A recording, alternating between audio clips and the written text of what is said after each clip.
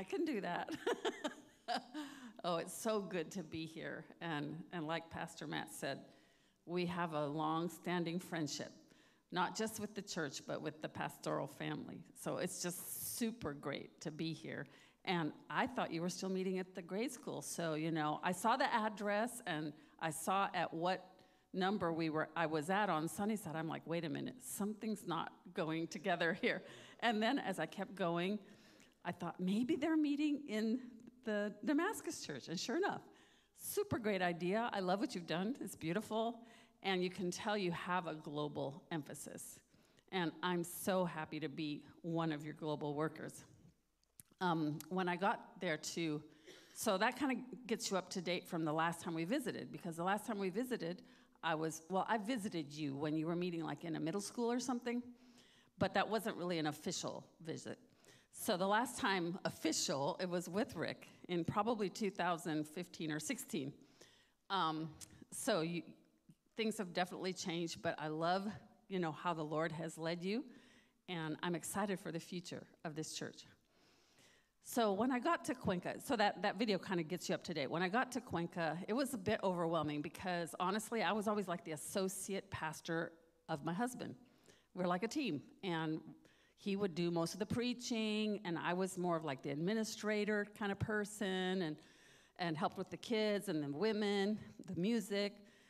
So when all of a sudden I'm the missionary, like doing what I'm doing right this second, this is not what I would normally do. The wife gets up, she says, hello, everyone. And I have 3 boys, and they're this age, and I have grandchildren, and, that's what the wives do, right? So now I have to do the whole thing. So I got to Cuenca and feeling a little overwhelmed, and I literally did not know a single person in Cuenca from before. So it's a whole brave new world. And I'm reading through the Bible that year, and I get to Joshua. And the first chapter of Joshua, it says, Moses, my servant, is dead.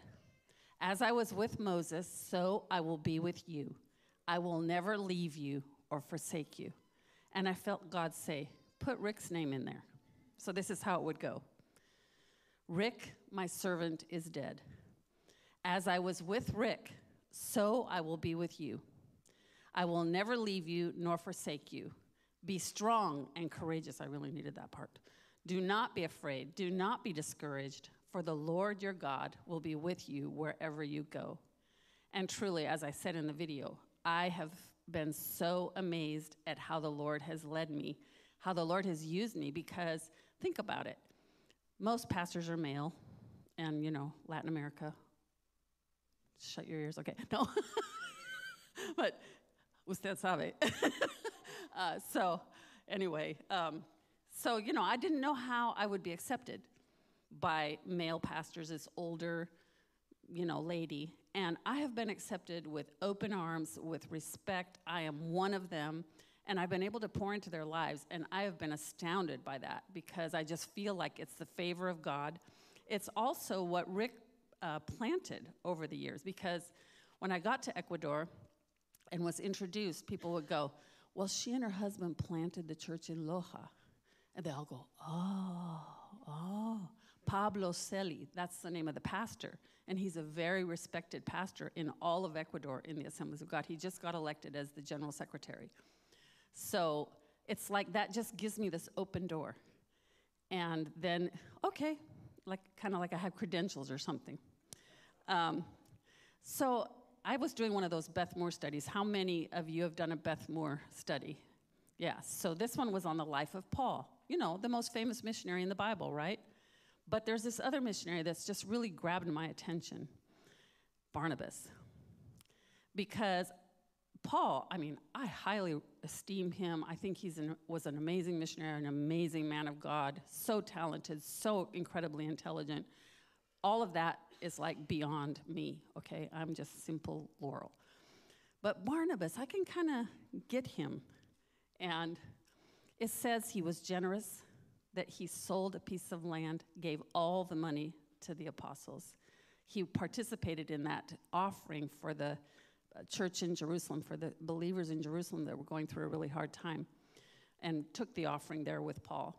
He was an encourager. The apostles renamed him from being Joseph to being Barnabas, which in Greek is, I think it's kind of like the word for the Holy Spirit, parakletos. I don't know how you say that in English, okay? Or Greek, but that's the Spanish way you would say it. And so they saw in him that he was an encourager.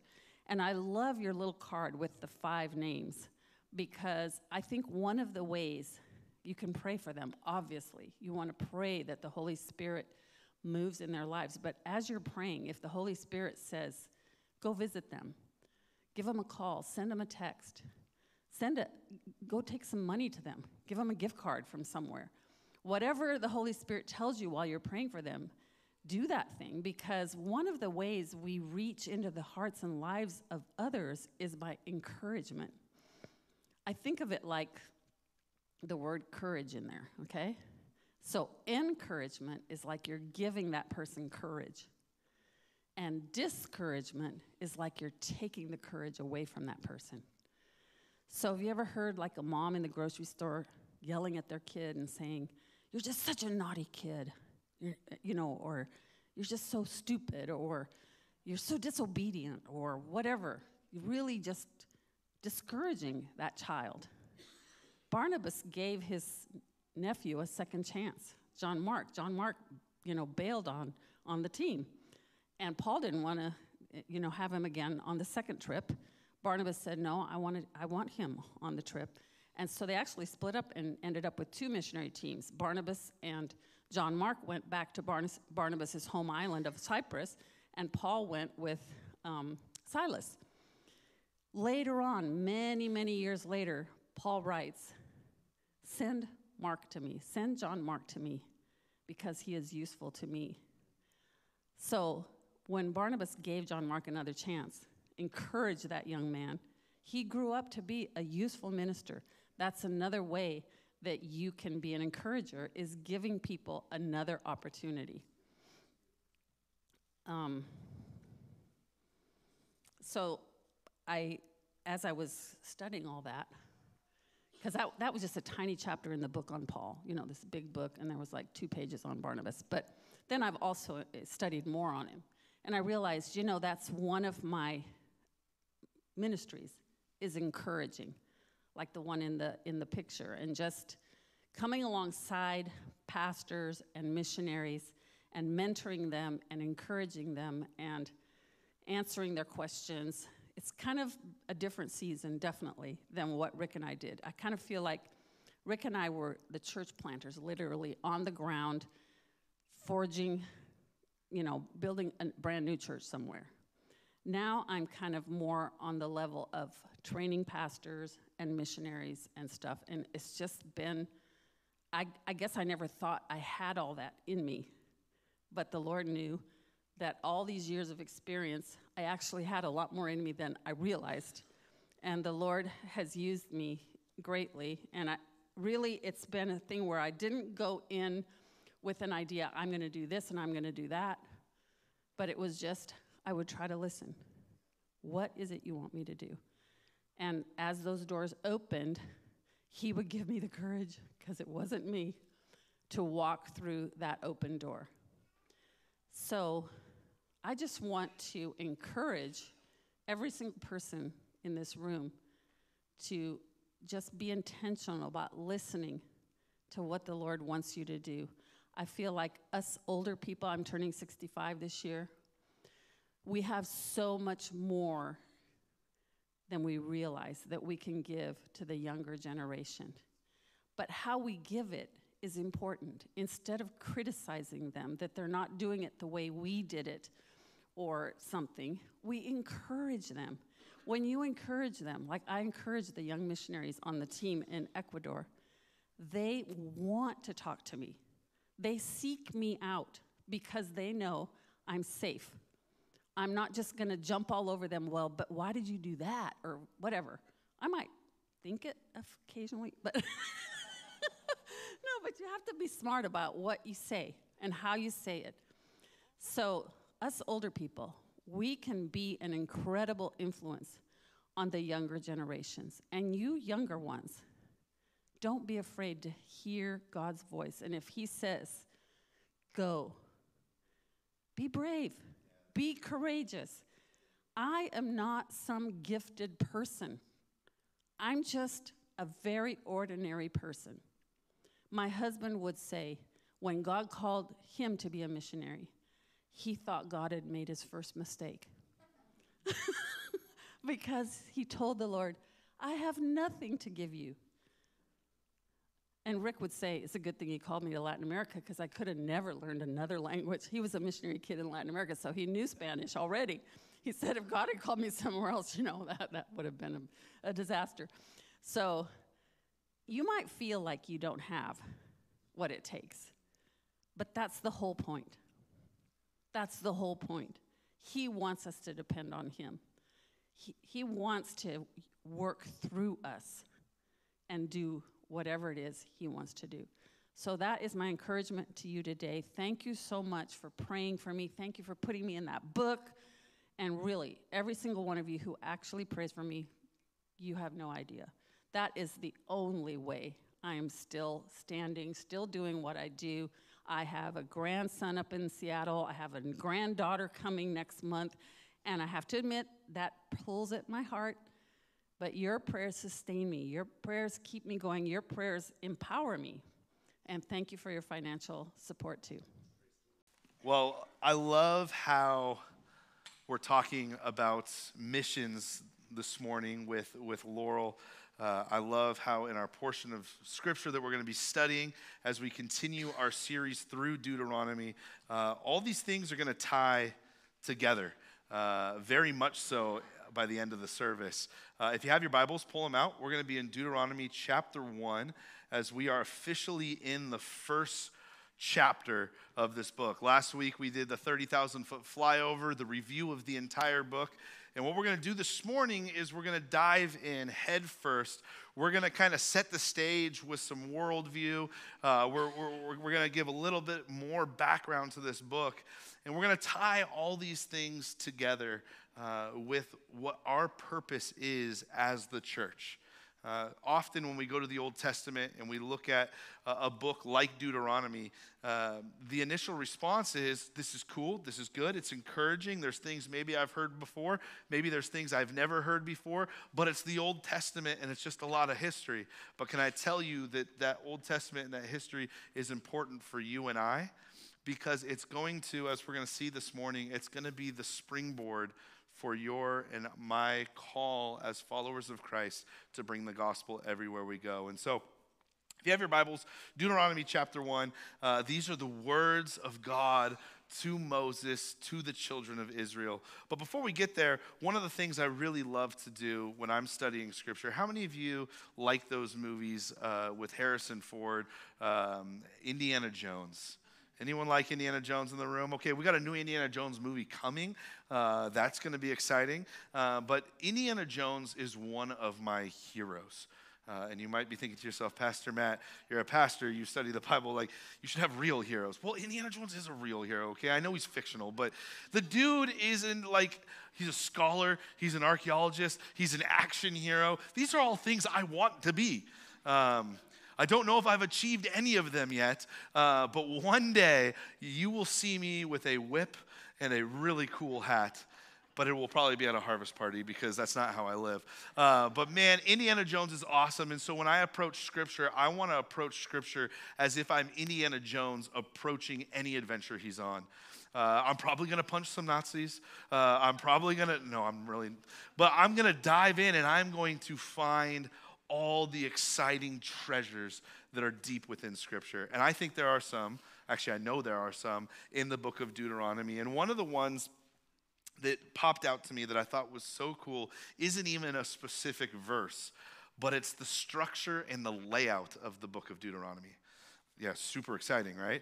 But if you might remember last week, we talked about some potential theories of when Deuteronomy was written, who the author was, the time frame in which it was penned, and we discussed that a lot of scholarship in the last 200 years dates Deuteronomy quite late.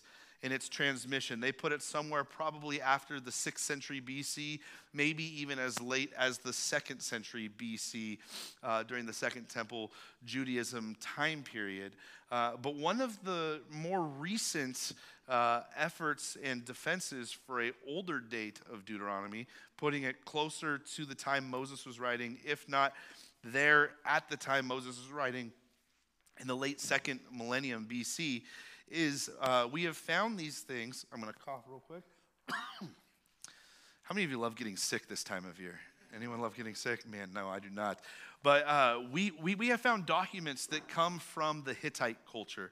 How many familiar with the Hittite culture in the room? Okay, all three of us. Awesome. So the Hittites were a very large empire, a strong civilization, what was in modern-day Turkey and in this region. And what we have discovered from the Hittites is something known as a suzerain vassal treaty. Now that's exciting, right? Suzerain vassal treaties. But what a suzerain vassal treaty was they were legal documents between kingdoms and vassal states. And what's really interesting is the way in which they were put together. And these vassal treaties were put together with a preamble, a few lines and phrases. This is what you're about to read. Then they would go into a small section where they would give a historical breakdown or account of some of the things that had happened in the recent history of those who were in the treaty. Following that, there was detailed stipulations of laws and different sorts of things that were going to be pertaining to the treaty. And after these stipulations, there was an area where it was a blessing and a curse. If you follow the treaty, things are going to go well for you. Here's the benefits, here's the blessings. But if you do not, things are going to go terrible for you. And then it was signed at the end. Thank you so much, Mike. It was signed at the end by some witnesses. And then many of these treaties had an addendum to them that at the end of it, there was to be an annual reading of the treaty. And at that annual reading, there was to be a sacred meal. Now, I say all of this to say the formation of the book of Deuteronomy is the exact same. There's a preamble, there's a historical account, there's detailed stipulations, there's blessings, there's cursings, there's the witness, and it just so happens that the Torah is read every year, and they have a sacred meal known as the Passover. And so what scholars have done is they have said, the fact that Deuteronomy follows this outline places it older in its transmission because this style of treaty had fallen out of use by the late 6th century BC all the way into the Second Temple period. And so there's no reason why a scribe would try to make something look old unless it was actually already old. And so to me, that's super exciting, and that's going to help us set the stage for this series. So if you have your Bibles, I told you to turn to Deuteronomy chapter 1, but now flip forward to Deuteronomy chapter 32. What we're going to do this morning in these next few moments is we're going to set the stage by providing some worldview. Moses, as the author of Deuteronomy and all the other biblical authors who were writing in the Old Testament, they had a worldview in mind as they're writing. They're inspired by the Holy Spirit, but they have a worldview in mind as they are writing these things out. And so I want to read Deuteronomy chapter 32, verses 8 through 9 to really set the stage as we're going to dive into our study this morning. This is what it says. When the Most High divided the inheritance of the nations, when he separated the sons of Adam, he set the boundaries of the people according to the number of the children of Israel. For the Lord's portion is his people, Jacob is his place of inheritance. What I want to do, that was the New King James. I want to read to you now from the ESV, and notice where there might be a little difference. This is what it says coming from the ESV. When the Most High gave to the nations their inheritance, when he divided mankind, he fixed the borders of the people according to the number of the sons of God. It goes on to say in verse 9, but the Lord's portion is his people. Jacob is his allotted heritage. Now, there's a little bit difference. The New King James says the children or the elders of Israel, and the ESV says according to the number of the sons of God. This is important, and we're going to talk briefly about that before we dive into this whole worldview, because I think this is going to be extremely eye-opening for our entire study through the book of Deuteronomy, and really it's going to position us to understand fully some of the things that Moses is saying. And if you've been coming to Hillside for any number of years, this is probably going to be some level of review, but it's important to refresh our minds as we go through this. Scholars have noted that there is a text-critical issue between the Masoretic text, which is about 4th, 5th century AD Hebrew tradition of the Old Testament. It's what most English translations use as the basis for their Old Testament. But in 1946, we found the Dead Sea Scrolls, and the Dead Sea Scrolls are an older transmission of the Hebrew Old Testament. We also have something known as the Septuagint, which is the Greek translation of the Old Testament, and the Septuagint rendering and the Dead Sea Scroll rendering of Deuteronomy chapter 32, verse 8, says, according to the sons of God. It's the Hebrew phrase, B'nai Ha-Elohim. And then the Masoretic, it is updated to say, according to the number of the leaders of Israel. Now, as a whole, reading this, the promise stands true regardless of what translation you're reading. The promise is that Israel is God's allotted portion. But the backdrop for what the authors is saying, I think is important to understand in its oldest context. Because we believe that the scripture is inerrant. We believe that it is perfect for teaching us truth and for teaching us doctrine. In its original context, scholars believe that it reads, B'nai Ha-Elohim, sons of God. What does that mean? That is setting up something that is known in theology as the Deuteronomy 32 worldview. And so I'm going to get interactive with us now in the few moments that we have. I'm going to ask a question, and I want y'all to shout out what the answer is. Why is there evil in the world? Sin. Okay, where does sin come from? Satan. Okay, good. What's the first mention of sin in the Bible? Adam and Eve, right. We have the transgression there in the Garden of Eden. And when you think about this question throughout Christian tradition, this has been the primary answer. The fall, sin there, the Garden of Eden. That is why there is evil in the world. But there's more.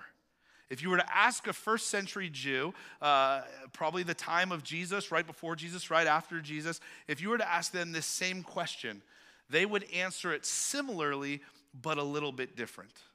And we know this because we have writings that are extra biblical from the Jews there who were at Qumran, the Dead Sea Scrolls, and other Jewish writings.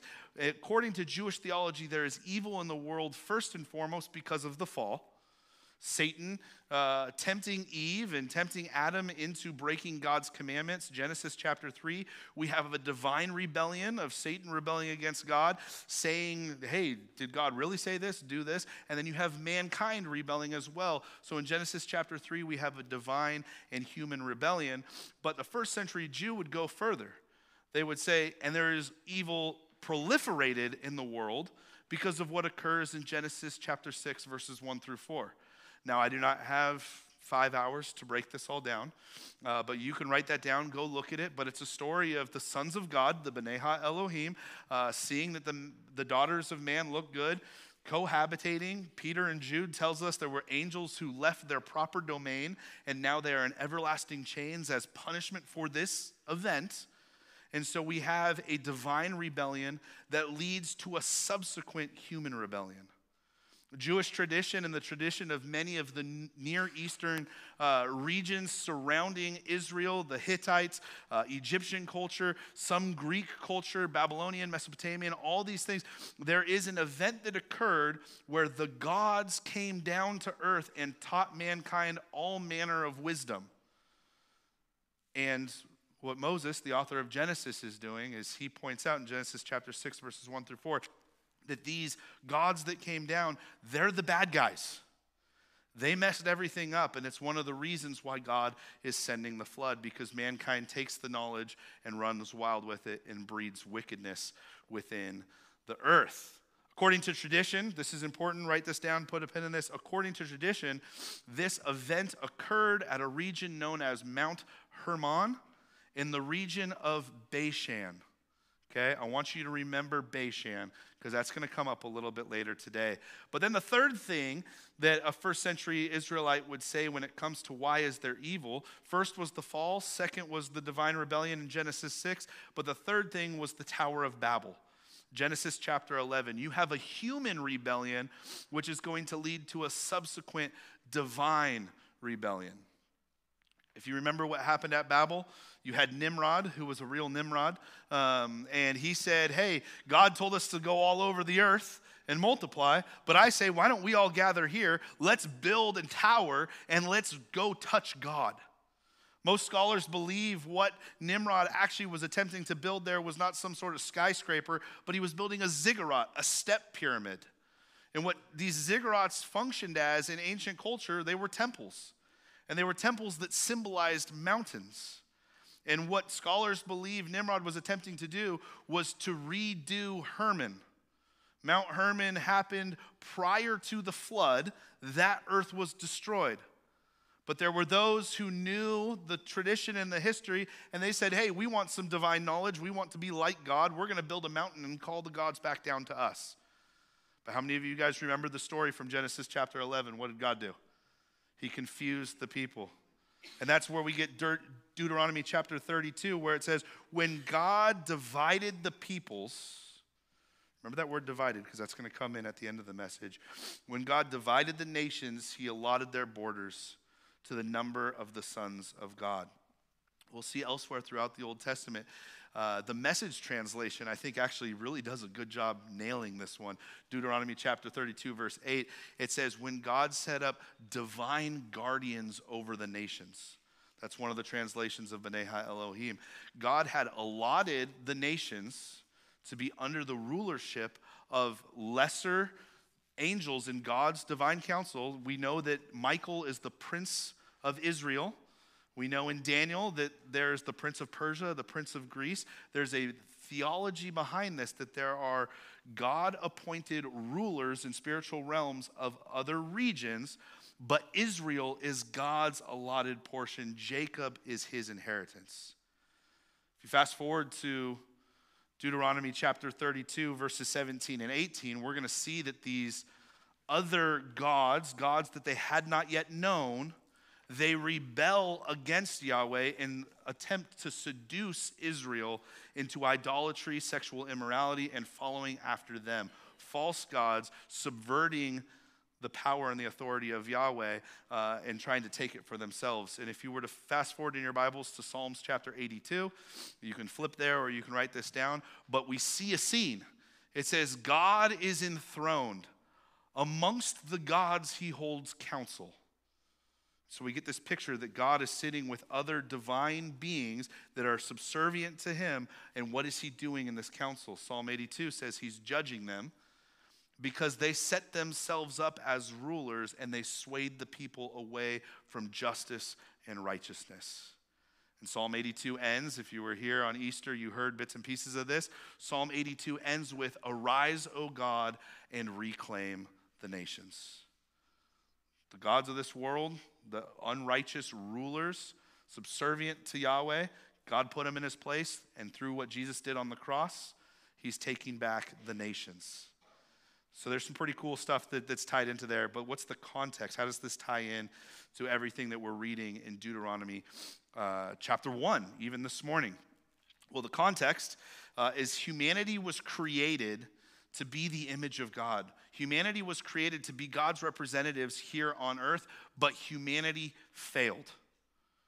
They were supposed to be the representation, but they fell to temptation and to sin, and they failed at that. So, throughout those roughly 1,800 years of humanity before Noah, they were supposed to be God's representation, but they were failing miserably. And evil was expanding and finding new ways to be evil, so much so that when God looks at it, he says, I wish I never would have created that. And he's going to send the flood. And so the next bit of context is humanity was saved through Noah and Noah's family to renew Eden, They were given the Edenic call again, the very thing that God told Adam and Eve there in the garden, be fruitful and multiply. God tells Noah and his family. But we just mentioned Nimrod and we mentioned the Tower of Babel. Noah's family failed. It only took 2 generations for them to break what God's commandment was to them. And at that moment, God says, okay, I'm done with this for a time. And so God sets up Israel to be his representation on earth. When you look at the prophets, Isaiah, Ezekiel, Daniel, Jeremiah, all these prophets, they are calling Israel back to right relationship with Yahweh. For what purpose? So that the nations around them would turn to God.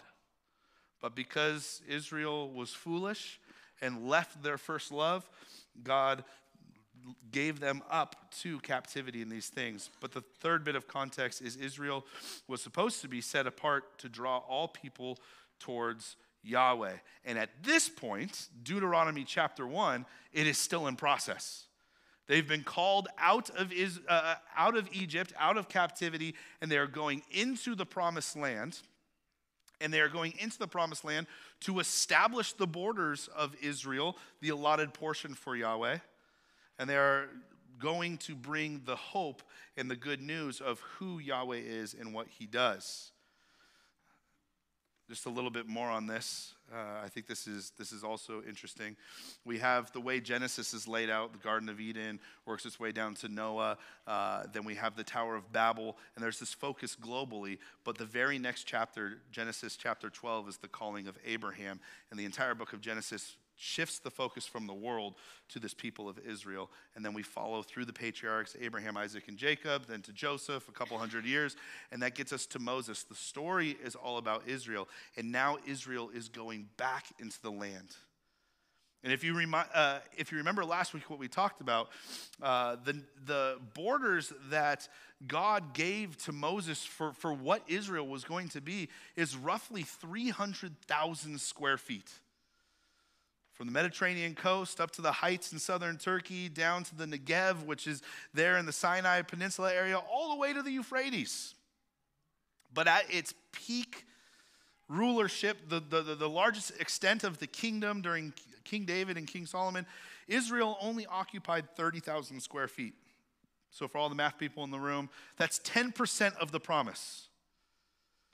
10% of the promise. I think there's probably a sermon in there for us. We could just stop right there. God has promised us a lot. How many of us at our best are only living in 10% of what God promised? I don't want to just live in 10%. I don't want to live in 11, 12, 13, 14. I want to live in 100% of what God has promised. And there's probably a sermon in there. And so if that's for you, take that and run with it. But Deuteronomy chapter 1. This is where we're going to dive into our text this morning. And I'm going to preach for about 10 minutes. And then Aaron's going to come up and he's going to give us some highlights. Deuteronomy chapter 1, verses 1 through 3. These are the words of Moses, which he spoke to all of Israel on the side of the Jordan in the wilderness, in the plain opposite of Suf, between Paran, Tophi, Laban, Hezroth, and Dizhab. It is 11 days' journey from Horeb by the way of Mount Seir to Kadesh Barnea. And now it came to pass in the 40th year of the 11th month, on the first day of the month, that Moses spoke to the children of Israel according to all that the Lord had given him as commandments to them. Let's pray. Dear Lord, we just thank you so much for your word. God, we thank you for the opportunity that we get to study your word. God, we pray that in these next few moments, God, as we briefly look at chapter 1 of Deuteronomy, through the lens of this Deuteronomy 32 worldview, and how we apply, God, the very things that you gave Moses to the children of Israel, how we take that and have practical application to our life today as followers of Christ. God, I pray that you would encourage us, that you would build us up in our most holy faith, knowing that faith comes by hearing and hearing by the word of God. So, Lord, we pray that your word that is living and active and sharper than any two-edged sword, God, we pray that it would pierce our hearts, and that we would know your heart for not only us as the church here at Hillside, but God, the church globally, God, in your heart for the world globally. And so, God, we just thank you and we praise you in your son's wonderful and beautiful name, Jesus Christ. And all God's people said, amen. Amen. Well, I'm not going to read for you all 46 verses out loud. I'll let you do that on your own, or if you have the YouVersion Bible app, you can just click play. If you're going to click play, wait until after the service so we're not disrupting anyone. But just by way of outline of chapter 1, there's probably a 5-hour, 6-hour, 7-hour study we could do in just chapter 1. And maybe that'll happen someday in the future, but it's not going to be this morning. But by way of outline for chapter 1 can be broken down into 4 distinct parts. The first part, Moses is going to get to verses 4 going through verse 8, is Israel's sauntering. They have left Egypt, and they have made their way into the deserts. And they're making their way, but then they get word that Pharaoh and his chariots, they're in hot pursuits. And they find themselves at the edge of the Red Sea, and they have the chariots at their back, and they are trapped. But God shows up. How many of you guys remember the movie with Charlton Heston? He raises the staff, awesome green screen, terrible CGI, but man, for the time it was amazing. Walls of water, and the children of Israel walk through on dry land. That's what happens. Maybe not exactly the way it was portrayed in that movie, but God splits the sea, and the nation of Israel, upwards of multi-million people leaving Egypt, they cross the Red Sea, and then the sea comes crushing down on Pharaoh and his chariots. And then Israel finds themselves in the desert, and they're wandering around, they're walking around, they're making their way from mountain to mountain. They get to Sinai, God does some amazing things. They send some spies into the land. The spies come back and say, yeah, there's giants. It's kind of terrifying. They're spying a region known as Eshcol, which literally means large clumps of grapes. And Caleb and Joshua, they've got these gigantic grapes. They're like, man, the land is great. We should go take it right now. God said, let's take it, so let's take it. But the other 10 spies, they say, no, it's not for us. And so they find themselves wandering in the wilderness. During this time of sauntering, Moses is trying to do all the work. And then his father-in-law shows up, a guy by the name of Jethro, a Midian priest. Now, for any husbands in the room, when your father-in-law shows up, Gene, if you're watching this, honest confession, when the father-in-law shows up, you try to work extra hard because you want to prove I am worthy of taking care of your daughter. Anyone else? Am I the only one? No, when father-in-law shows up, you're on your best behavior. I am going to work hard because I want to him still to be proud of me. And so we get this picture that this is what Moses is doing. He's doing all the work. He's got everyone coming to him who's got a problem. This person is so on and so forth. And Moses is doing all these stinking small things. And Jethro says, Moses, this is not good. This is not good. Moses failed the impress your father-in-law situation. And Jethro says, dude, set up some people. Set up some people to do the hard work, all these menial tasks so that you can lead the entire people. Jethro gives the plan of delegation. And you can read that for yourself in Deuteronomy chapter 1, verses 9 through 18, as he sets up leaders and elders amongst the children of Israel to do the work. So not only are they sauntering, but they're also sharing the load. We talked briefly about the spies that went in, but during this section, in verses 19 all the way through verse 33, we've got the picture of the 12 spies going into the land. And they rebel against God. God had told them to take the land. God had told them the land was already theirs. There's probably a sermon in that too, about promises. And God saying the land is already yours.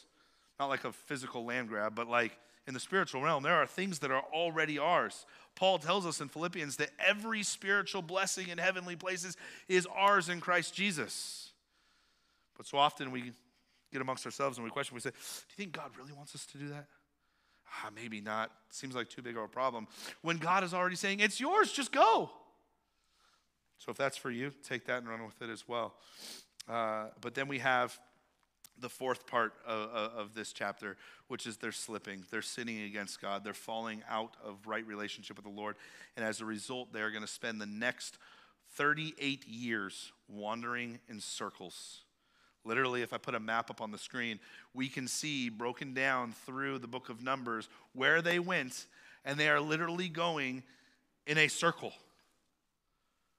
Not able to break ranks. They're just going in a circle. And after 38 years, they arrive back at Kadesh Barnea. And then they're going to go into the promised land. And that is where we have Moses here giving this preamble, giving this historical account. He's going to list out all these stipulations, give blessings and give cursings.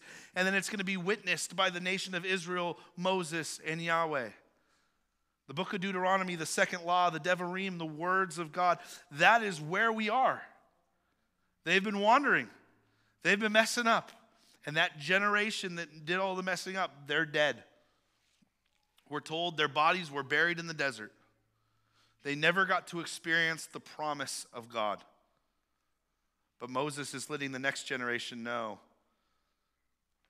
that this promise is for you. Remember this. Moses is beginning to remind the new generation of who they were, of who they are, and of who they can become. Who you were, who you are, and who you can become. Deuteronomy is a book about the past, the present, and the promise. If you were taking notes last week, that was the outline for the book. The past, the present, and the promise. And here's the takeaway today. I know we spent some time setting the stage with some biblical worldview and some background, so we're not going to be diving fully into chapter 1 this week.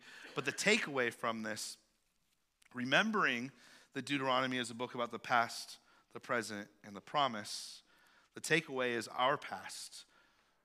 As followers of Christ, or as someone living in the 21st century, if your faith is not in Jesus, the Bible says we are children of wrath.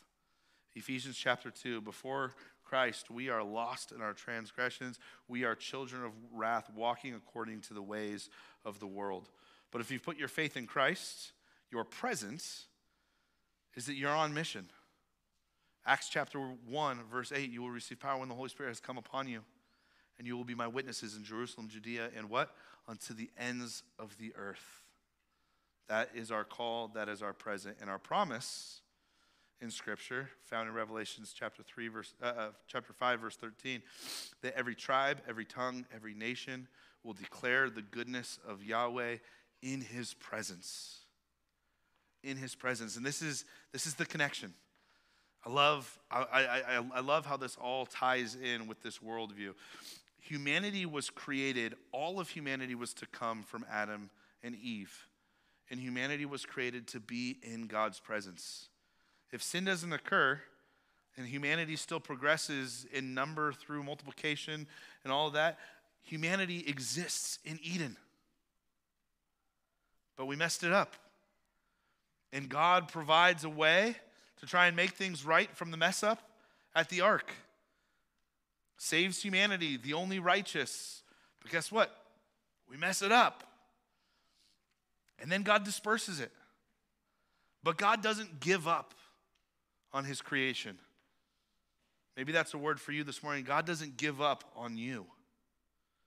Because though they were separated from Yahweh, He put a plan, and it was the nation of Israel. And He was going to call Israel into that land to be His representation, to share the light. And guess where that representation comes to its fruition? In Jesus Christ. Out of the nation of Israel, a scepter will rise from the house of Jesse. Jesus is the representation of God through Israel to the world. And it's through His death and resurrection and that Easter event that the nations begin to be reclaimed by the church. Remember, I told you to remember one word from Deuteronomy chapter 32, verse 8. It was that word divided. The word divided there in the Septuagint, which is the Greek translation of the Old Testament, the other place we see that word divided is Acts chapter 2. Y'all remember what happens in Acts chapter 2? They're in the upper room, and it says, there appeared divided tongues of fire, It's the same word of God dividing the nations, dispersing them. Now he's bringing them all back in the book of Acts. And now it's the job of the church to image Yahweh to the world around us. And so we do this knowing that we are going into a land that is not yet our own, but God has said, everywhere your feet trod. Now we're not going to apply a promise for Israel to us specifically as the church in this moment, but what we're saying is where we go, we bring God with us. And when we bring God with us, there's hope for humanity. So whether that's in Ecuador, as we prayed this morning, in Japan, or in your neighborhood, you bring the living God with you. Let's represent him to the community around us. Amen? Lord, we thank you so much for your word. God, we pray that in these next weeks, Lord, as we continue our study through Deuteronomy, God, I pray that we would have the lens looking at this as God, you calling Israel out to be your representation to the world around. Lord, we pray that as the church, we would take that representation, God, that we would take Jesus with us and that we would bear your image well. Lord, we thank you. We praise you in your son's wonderful and beautiful name, Jesus Christ. All God's people said, amen. Amen.